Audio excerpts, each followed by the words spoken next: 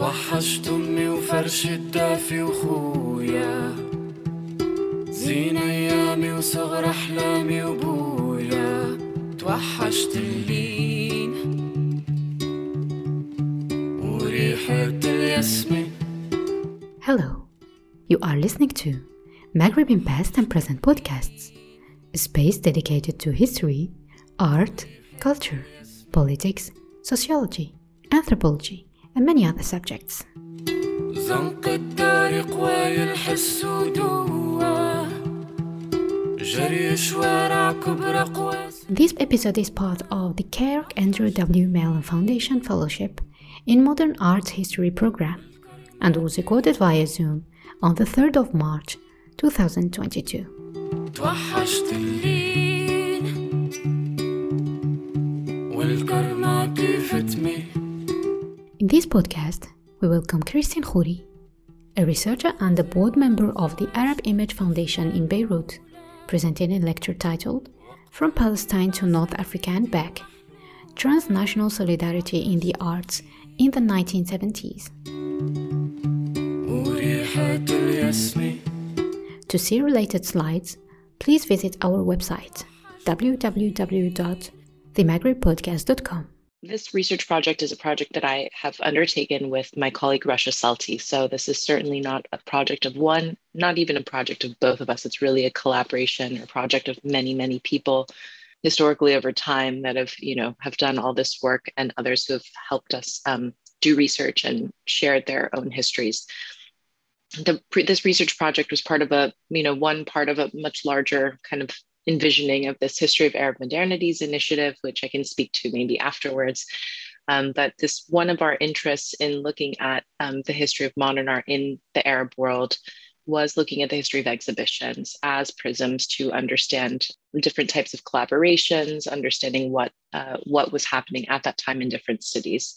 And so this is one of the projects, was this research project that focused around one exhibition called the International Art Exhibition for Palestine, which took place in Beirut in 1978 at the Beirut Arab University. And we came across this catalog at a gallery in Beirut, at Ajial Gallery, in the library, which, as you probably have experienced the case of galleries, their libraries often have some great material and resources where otherwise would be difficult to find, in bookstores or other libraries.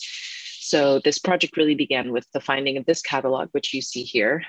It was actually not this exact physical copy. I think this one is from Mohammed Malihi, who generously gave us a copy that he had.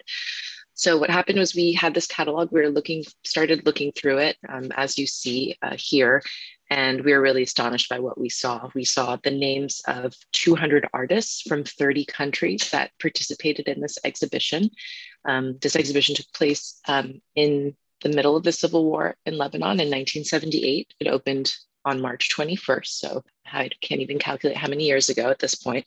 And it took place at the Beirut Arab University. It was organized by the PLO's Plastic Arts section, under which it was part of the Unified Information Office, which was responsible for producing a lot of other cultural events, posters, films, etc. There were a few texts in the catalog.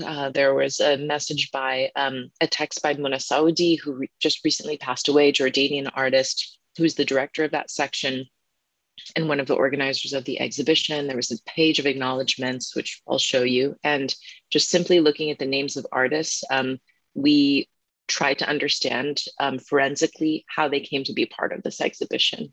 There was no, until this, at this point, there really had not been any writing about this exhibition. So we had to rely on people's memories, what they remembered about this. And what astonished us about this exhibition, just simply by looking at the catalog, was the breadth of the names, the countries from where artists came.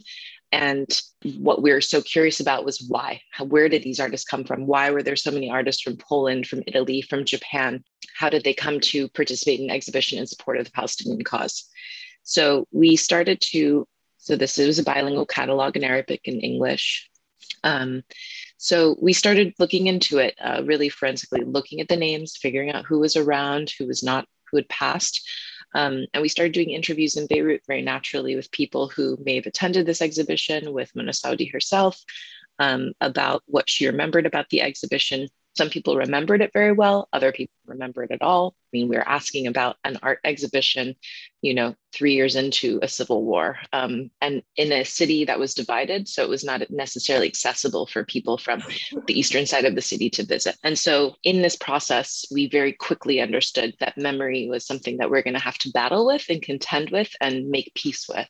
That people have different memories of these moments, that this was a traumatic period. And so asking questions about this period, about one's involvement in a cause that one may still be a part of, may have kind of petered off and focused on, their own practice, artistic practice. It's been a long time since this exhibition. And that's the reality of when you ask about these historical events, you're going to get different memories.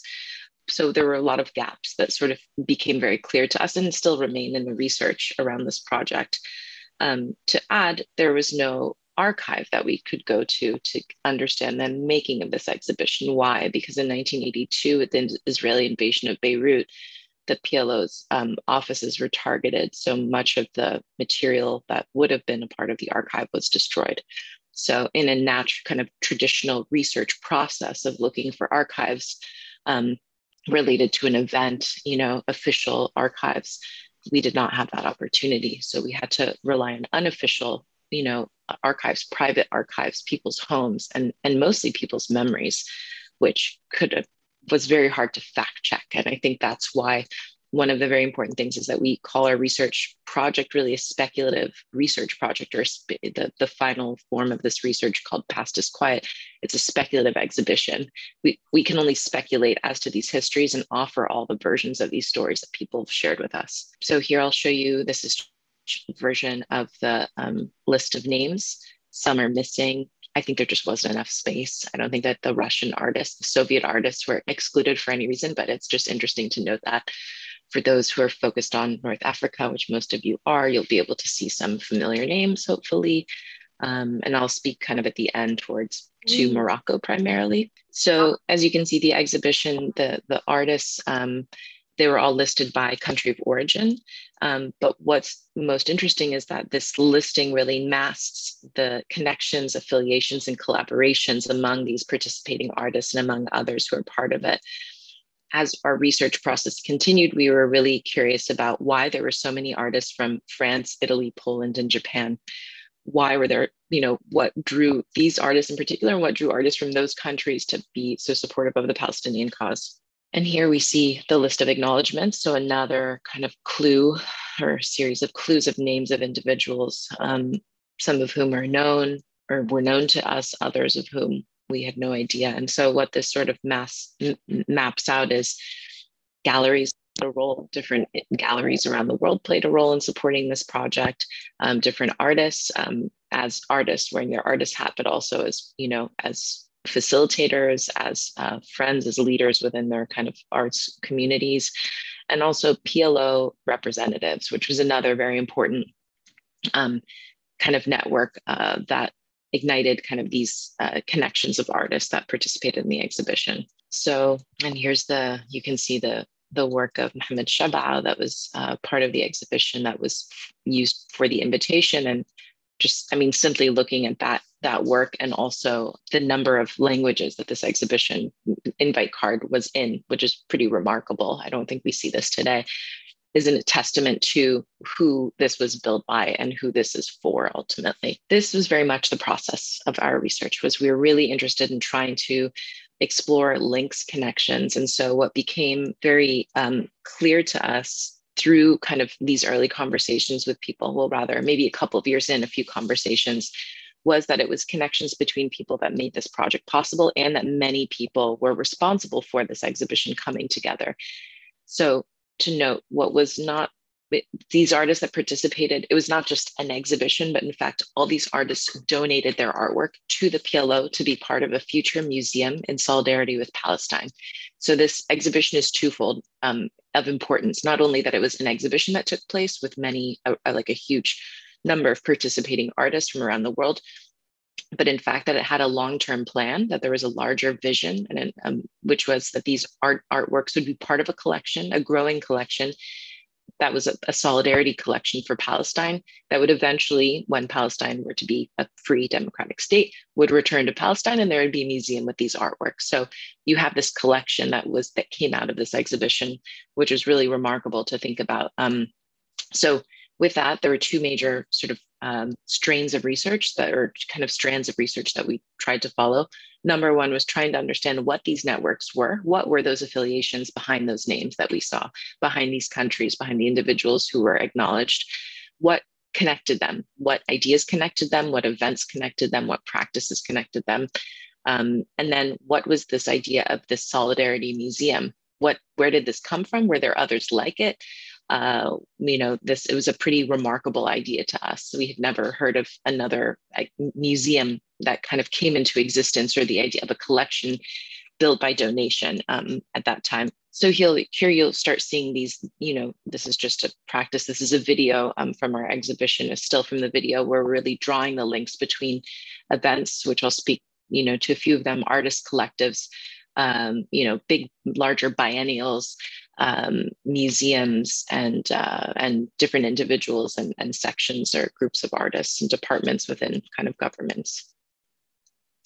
These are the two posters from the exhibition, the left by Dia Al-Azawi, an Iraqi artist, the right by Mohammed Malihi, which, interesting again, through this forensic work, is really like analyzing these small things. So when looking at the poster by Malihi, you start seeing new names that were not present in the catalog. One can only assume then that artists gave work that, after the fact that the catalog was produced, but their names made it into the poster. So really trying to stitch these names together and these pieces of evidence together, just simply to even know who participated, was part of the work that we were doing.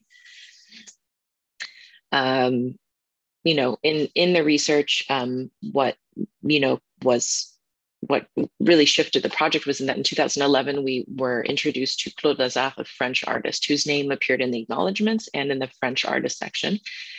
Claude, we were introduced to, and he had told us, if you ever come to Paris, let me know. I'd be happy to meet you. I remember the exhibition. I actually went to Lebanon for the exhibition. It's okay. That's interesting to know. And keep in mind, we started this research in 2008. We had this catalog. We had some newspaper articles, including one like this, but not much more than that, and people's memories, of course. But in terms of archival material, evidence, images of the exhibition, we had none. So we, made an appointment, met with him, went to a studio in Montmartre. He opened the door and he said, "I've been waiting 30 years for you." And he had 3 boxes of archival material to share with us. There were press clippings, photographs, and I get chills every time I say that because it really is true. Photographs, press clippings, documents related to this exhibition, but also his practice as a pretty radical artist in France and a member of the Jeune Peinture, and actually one of the sort of behind the scenes links between this exhibition, or really kind of person behind this exhibition in terms of ideas. So Claude, there's Claude on the left, and a Palestinian artist, Nasser Soumi, in the center, and Khalil Akkari, a Syrian artist, on the right. So in fact, Claude did go to Lebanon. This was part of an atelier that they had set up during their time there. He and a number of artists traveled to Lebanon for the exhibition. And so what was really remarkable to us was that in our conversation with him and trying to understand what the story with this exhibition was, who was involved in it, he acknowledged all the work that happened in Beirut on the side of the part of the plastic art section, Mona Saudi, and imagining an international art exhibition. But what he shared with us was his own experience of his friendship with Ezzedine Kalak, who was the PLO's representative in Paris at that time, who was a huge supporter of the arts and really believed that the only way to imagine a revolution was through artists and through people and not through armed struggle. And Ezzedine was a friend of filmmakers, a friend of artists, and was a really remarkable figure whose story had not been told really until that time. And so that is one of these networks that emerges, these PLO representatives who believed in art and culture. And Wajih Qasim Abu Marwan, who was the PLO's representative in Morocco, was another central figure who I'll speak about in the end. So there were these individuals in different cities who, these stars align, these characters, figures really believed in in the in the movement of national liberation or struggle for justice and equality through the arts, through working with filmmakers and with artists. And so Claude was one of those. And so he told us the story about how in the around 1974, I guess, he was approached by Chilean artists who were in France at the time, who asked if they would give a work, if he would give a work to the Museum of International Resistance for Salvador Allende. And I say this very long name of a project. And I will sort of give you the story. So essentially what was uncovered through this conversation with Claude was that the genesis of the International Art Exhibition for Palestine links it to Chile, links it to this project called, which I'll kind of use the shorthand, MIRSA. This was a project organized by Chilean exiles and supporters after the 1973 coup d'etat in Chile. And there was an earlier incarnation, which was initiated by Salvador Allende, which was called the Museo de la Solidaridad, the Museum of Solidarity, which was in existence from 71 to 73. And so the conversation, so one of these kind of the genesis of the story links it to MIRSA. And it was through Claude that we kind of learned of that. We had not known about this project or initiative of this museum in exile in support of the Chilean people after the coup, if it were not for him. Here, I show this image just because the circulation of artwork was something that we started following within the project. So this was the work that Claude had made during the workshop in Beirut. Below, you see it, an exhibition that they held in the courtyard of the Beirut Arab University, the same place where the exhibition happened, but it was a couple of months later.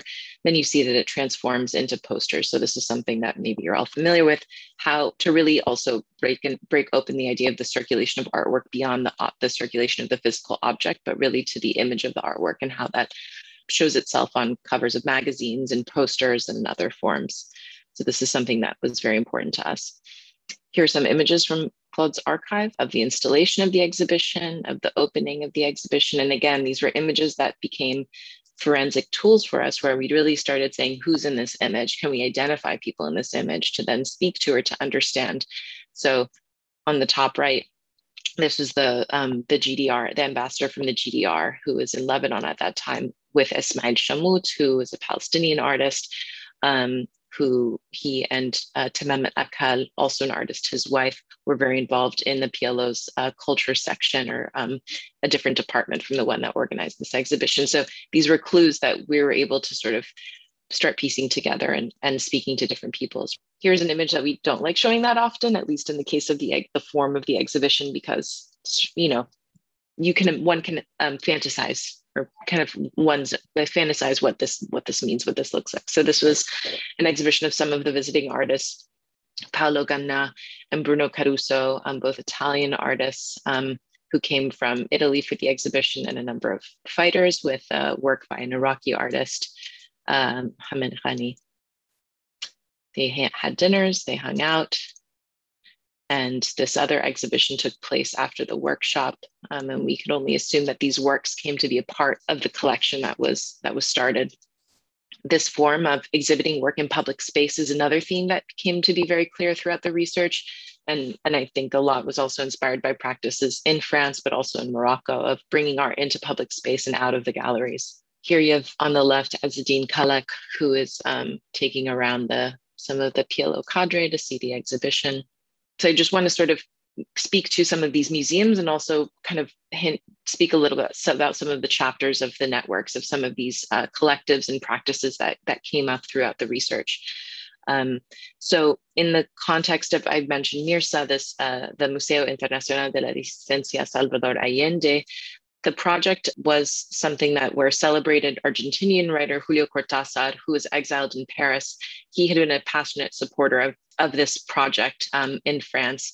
And he also was one of the individuals who presented this project of a committee in France. Essentially, there were committees that were set up all over the world to oversee the collecting of artworks and the exhibition of this collection in a number of countries, in Algeria and Colombia, Cuba, Finland, France, Italy, Mexico, Spain, Sweden, Panama, the US, Venezuela. There were committees all over the world that were collecting artworks in support of Allende after the coup took place. So again, to think really about this initiative of artists donating artwork and exhibiting artwork in support of a political cause or in response to a coup is pretty remarkable. I think it's not to think about today what would happen, but to think that the meaningfulness of what a museum was, and of giving artwork in support of political cause is pretty remarkable, and was something that was happening clearly around a number of political causes at that time. So the story with this collection is that it toured to a number of places. Here are some of the posters and catalog covers. And it was really possible because of artists who donated works, and those who had responded again to Allende's original call, but had then been exiled, as well as local solidarity committees in support of Chile around the world. The collection over time toured to various countries, and in 1990, during the presidency of Patricio Aylwin, the process to repatriate the various collections to Chile began. And today, the Salvador Allende Foundation established. It was instituted by presidential decree, and in 1991, the Museo de la Solidaridad Salvador Allende was inaugurated in Chile, and the museum has moved a number of times. But the story of this collection in support of Allende came to fruition as a museum in its third stage, from it being a museum in solidarity to a museum in exile, and today in a museum that exists in Santiago de Chile. So again, what kind of links these museum projects together, these exhibitions, this is an image of an exhibition in Tuscany, organized by a couple of collectives, which I'll speak about very briefly. But here you see two works, both by Claude Lazare, this French artist. The work on the left was a work about Palestine that he gave to this collection for Chile. So you start seeing this cross-pollination of political causes. So he gave a work about Palestine in support of Chile. And the work on the right is the work that Claude made that he gave and exhibited in Beirut for the exhibition in support of Palestine. So you start, again, through this project and through not simply, but through looking at these images over and over again, you start understanding the links through the artworks and through their travel between these different causes and between these different exhibitions. So that's Claude with that work in Beirut in 1978. On the left is this work in Chile today, in their storage. So as I start sort of speaking about this, this is where the networks of artists come in. The project Past is Quiet, really one of, as I mentioned, one of the two major kind of lines of interest or inquiry were threading the connections between these different nodes. And among those nodes, as you saw kind of with the hand drawing, still were collectives of artists. There are public interventions and exhibitions that range from places like Baghdad to Paris, Tokyo, Venice. And we're really interested in trying to understand or uncover the context and mechanisms of mobilization of artists and how political engagement impacted their practice. And so the catalog for the International Art Exhibition really allowed us to do that. As I mentioned, the greatest number of artists came from France, Italy, Japan, Iraq, and Poland. And many of the artists in France, for example, were belonged to the anti-establishment artist-run association of the Jeune Peinture, which also included subsets of militant artist collectives that were radicalized after the upheavals of May 68. Here's a mural that was done by the collective, the Collectif Palestine, that was part of the Salon de la Jeune Peinture. Here is where you see the intersection between two different collectives, so that Collectif Palestine and Archie Coda, which was a collective of artists that was in Tuscany, that was based in Tuscany. And these were artists who were also mobilizing art in public space. All their exhibitions took place in public space around different political causes, whether it was Vietnam, Chile, Palestine. And so this was in the studio of Sergio Traquandi, an Italian artist who had these slides, and that revealed, again, through this archive, the links between this collective of the Jeune Peinture and the Archie Coda collective in Tuscany. Another node that kind of drew these two together, spelled incorrectly, by Rashid Qureshi, who's the person who's drawing this Talazatar. This was an intervention that was done as part of the Venice Biennial in 1976. So what came from this archive, in fact, from Sergio Traquandi, revealed this event that took place that was initiated by this collective in collaboration with this Jeune Peinture in France, which Rachid was a part of in response to the massacre at Talazatar. And so what happened was a number of these kind of itinerant happenings or events. You can see where there was a stencil that was painted by by people in the public. There were infographics. There was music in support of the people of Palestine, took place within the context of the Venice Biennial. Again, a history that has not kind of been told in the context of the Venice Biennial, but it seems to be very marginalized. But this took place during a time when workers could leave work in Mestre, just outside Venice. This exact image is not from Venice, but it's in fact from a town in Tuscany.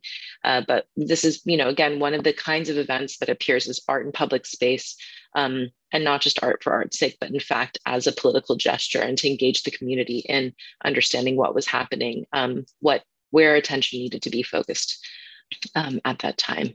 So coming into another collective was one of my favorite, called the Japan Afro-Asian Latin American Artists Association. JALA is the shorthand. When we looked, we were very surprised by the number of artists from Japan, even just trying to, because of transliteration, identify their actual names and then find them in Japanese was very difficult. Of course, we don't speak Japanese, but we worked with researchers there. And so the story of Japan actually is linked in a number of ways, not only from the number of artists that gave to the exhibition from Japan, but in fact, the idea behind the exhibition in Beirut was that the collection would travel. It would travel in the way that the collection in support of Chile was traveling. It was a museum in exile. So part of the collections that came together first in Beirut traveled to Norway, but first traveled to Japan. And it also traveled to Iran, and not the whole collection, but a part of it. So here, and this was really facilitated by the PLO's representative in Tokyo at the time, Fatih Abdelhamid, who again was like Azzeddine Khalek, really believed in the role of art in conveying, in changing, the hearts and minds of people to understand the importance of the Palestinian struggle. And so here you see this is from the catalog of the history of the organization, a sort of a radical third world artist group that was established by an art critic and also a writer and a number of artists. And here, what also appears in this catalog is new artworks that join the collection that were not there in that Beirut version of the catalog. So you see a different work by Mata, a work by Vasarely, another work by Melihi that we hadn't seen before.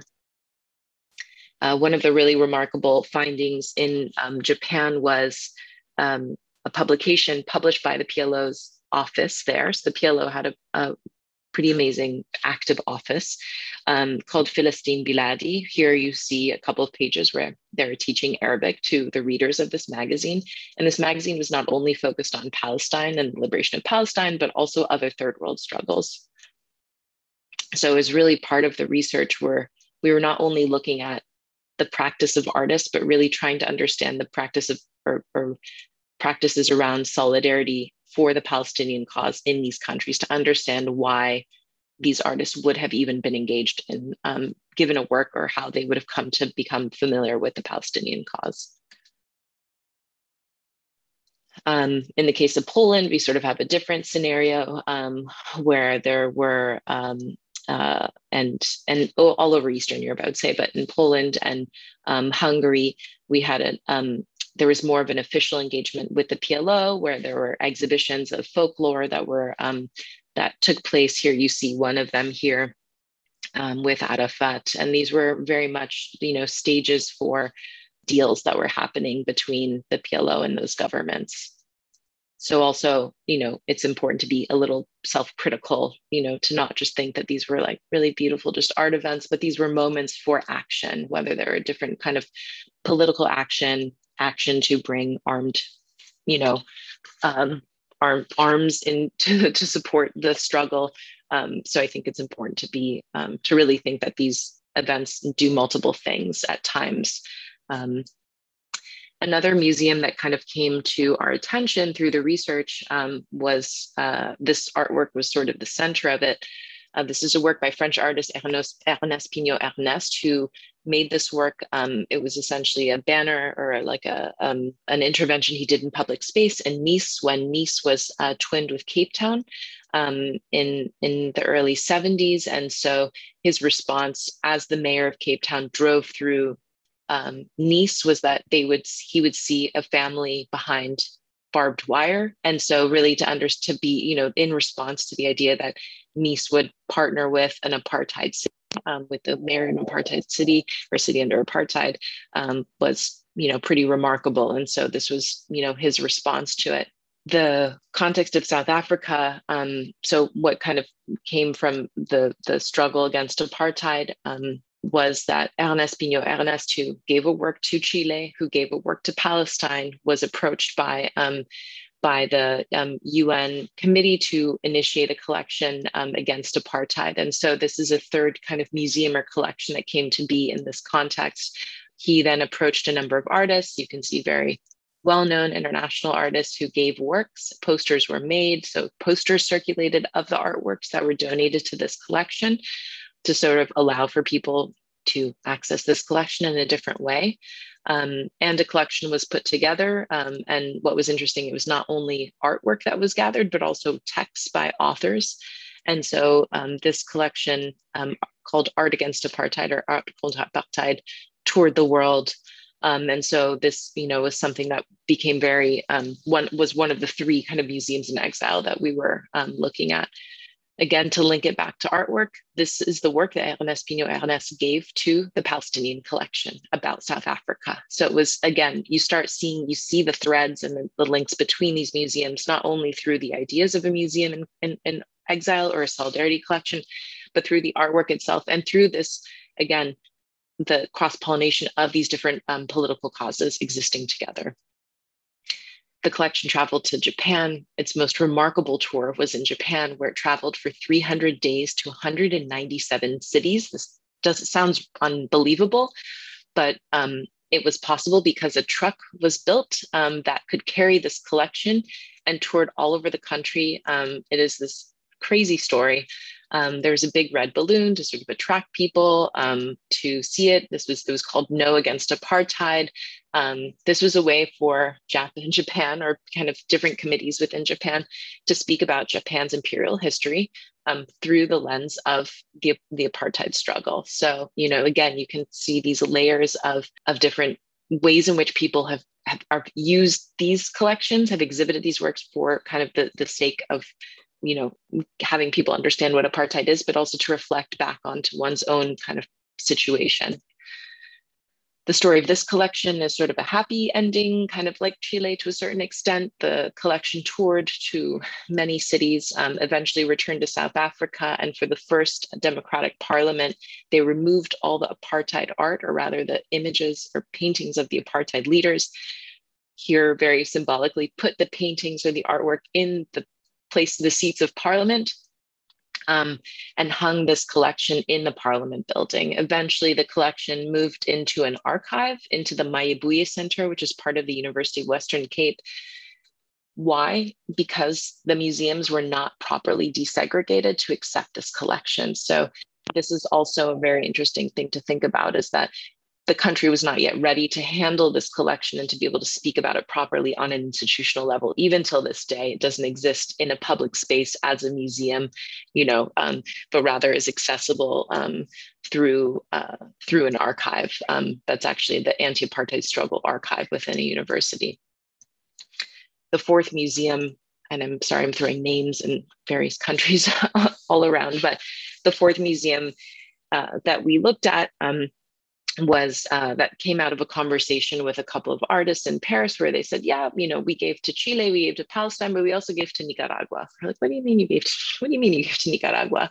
So we started asking and inquiring, and Julio Leparc, an Argentinian artist, and Gontran Neto, a Brazilian artist, in this conversation told us about their engagement with Nicaragua and after the Sandinista revolution. the intent to build a collection in support of the people of Nicaragua. So it's interesting to think about the names of people versus Allende in kind of the construction of these collections. Here, when we start looking, the links between the names of artists that gave across these 4 different museums overlap, but also what came to become apparent to us is that there's a woman here, Carmen Vo, who's a Chilean gallerist, the woman on the left. She and Ernesto Cardenal, who is the Sandinista Minister of Culture at that time, they were the ones kind of behind this project. And Carmen was involved in the Museum of Solidarity and the Museum of International Resistance for Salvador Allende. And so you see that even one individual was involved in two of these projects, the one for Chile and one for Nicaragua. So she was one of the individuals who played a central role in putting together this collection. And this Roberto Mata is the person on the image on the right and in the center, who had given work to all these different collections. In 1982, this collection returns to Chile. These images look very similar, if you remember, to the one of Kalak showing the PLO cadre around of the exhibition in Beirut. So you start even just trying to imagine what these revolutions and militant sort of those who believed in militant struggle and others that maybe didn't so much, and were kind of bringing art into the fore.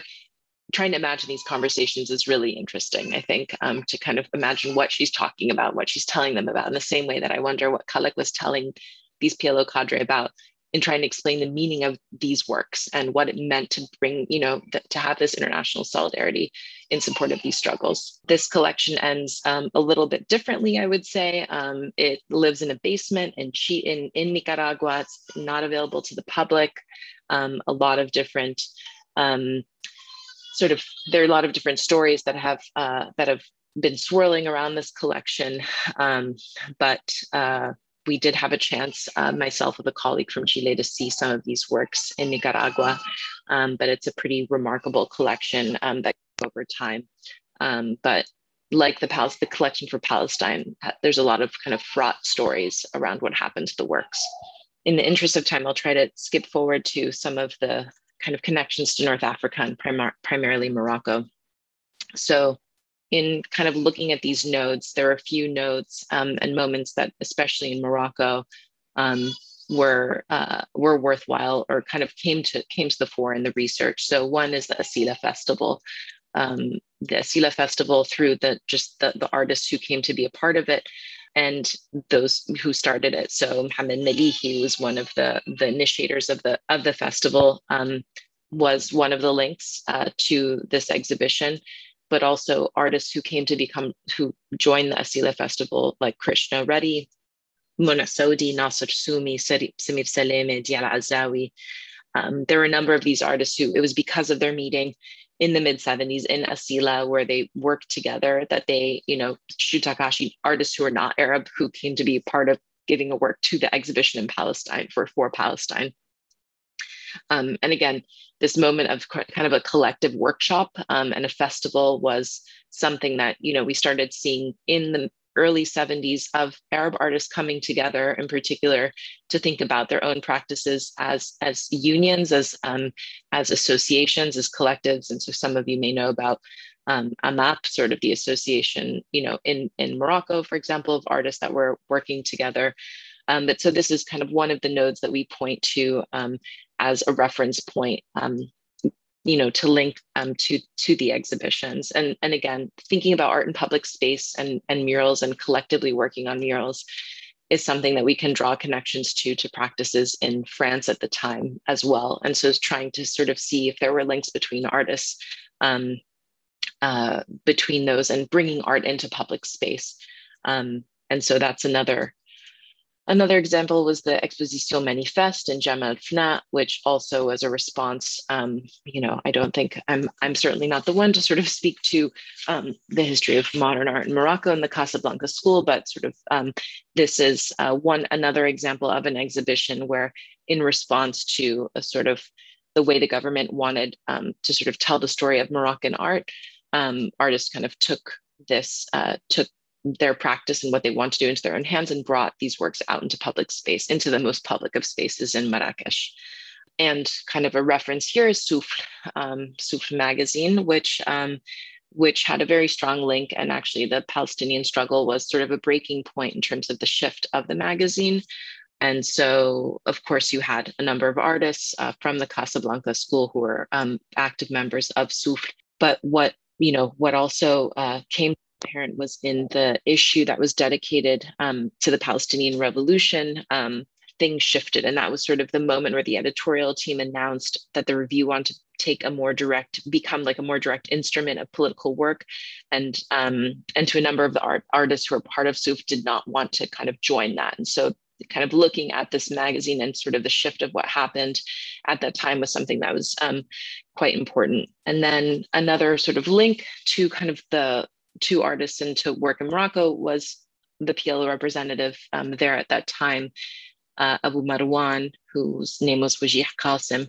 He was living, he had been living in Algiers, and he was formally appointed the PLO's representative in Morocco in 1969. And so the PLO had rented a small office in Rabat in the building across the street from the office of the Moroccan Writers Union, which had a very strong connection to or support of the Palestinian struggle. Coincidentally, the office was also on a floor below the apartment of Abdel Latif al-Labi, one of the founders of Souffle. And so the editorial team of Souffle, which was kind of the action committee, had a very strong connection and link to Abu Marwan, who was physically being in the same proximity of individuals who were part of this publication. You start seeing that, there were more links that were drawn between them and conversations that took place. So Russia, my colleague, had the opportunity to speak to him and sort of understand kind of what that meant. And that was a very significant connection, just that they were in such close space to each other. Another sort of a number of things we did not have the chance to look into this very much. So was a number of exhibitions that took place in support of Palestinian artists. But the link was the Union of Arab Artists. And so with the second Arab Biennial in Rabat in 1976, artworks that were exhibited there came to Beirut and became part of the collection in support of Palestine. So the Union of Arab Artists and these what seemed to be other exhibitions that took place around the same time or before the Rabat Biennial, which unofficially was dedicated to Palestine. And there was a lot of kind of drama or conversation if that should be the case. We see that there was a very strong conversation, especially with Ismail Shammout as the head of the Union of Arab Artists, around the role of Palestine within kind of these unions and the work that these unions and then sometimes associations were doing and how they would respond to it. So in the case of the exhibition, the Iraqi pavilion at the second biennial in Rabat in 1976 was dedicated to Palestine and in response to the massacre at Tel Zatar. And there were a few of the works of Iraqi artists were the ones that ended up coming to Beirut to be part of the exhibition. The last thing I'll end on, just for the sake of time, was that an individual, Tony Maraini, who was a very central figure in the movement of art in Morocco at that time, was someone who played a very important kind of role in our research as Integral, the publication, kind of revealed a lot of the histories and writings of different exhibitions, Arab art exhibitions, which kind of drew the connections and obviously Palestine was a very central part of a lot of these links between some of these exhibitions. Tony Maraini sort of spoke to kind of what that history was in Morocco. And in our publication, this is the publication, there was an interview that we did with her, and there also was a text, an unpublished text by her that in the process of doing the interview with her, and maybe a month or 2 months later, she had said, I just was going through my papers and I found this text that I actually wrote for the International Art Exhibition for Palestine catalog, but I never published it. So it was kind of this really beautiful gem that in the end we had, and this is the text, and it was called For Cultural Humanism. And so this was her kind of in the different kind of messages by artist groups that was in the catalog for the International Art Exhibition for Palestine. This was meant to be in there, a message from and specifically about artists in Morocco and those who participated in the exhibition. I'll leave it. I'm not going to sort of read through it, but sort of you can sort of see her reading as to what the role of Palestine or what Palestine meant to the artists and the Association of Artists in Morocco at that time. Just in the interest of time, I think I'm just going to pause there so that we have time to speak. But sorry if I was kind of all over the place. But I hope that you were able to sort of get a sense of this project, which in the end, and I have images if you're interested, this research took the form of an archival and documentary exhibition. So as I said, we were doing interviews with people, we were gathering archival material, scanning, photographing stuff. We rarely collected original material and transformed this research into a documentary and archival show that toured in a number of cities. And we published this edited volume. There's no catalog of our exhibition because it wouldn't make any sense. There's no artwork in our exhibition, images of artwork, yes, but no original artwork. But it was really an exhibition of stories, trying to tell the stories of not only these museums in exile and their links to each other, but also these networks of solidarity. And like I said, these different nodes that connected people, these different, to understand what transnational solidarity at that time looked like in support of Palestine via exhibitions, collectives, sometimes artworks. Thank you very much.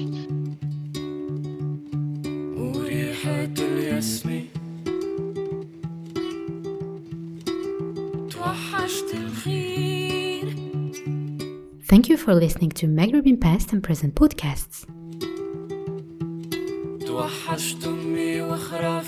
To see related slides, please visit our website www.themaghrebbpodcast.com. Other episodes are also available on iTunes and Podbean. For more information on our podcasts, visit our Facebook page, Maghreb in Past and Present Podcasts. Subscribe to SEMA newsletter at www.sema-northafrica.org, to SEMAT newsletter at www.sematmaghreb.org, and to Talim newsletter at legation.org, or visit the webpage of the American Institute for Maghreb Studies. See you soon for a new episode.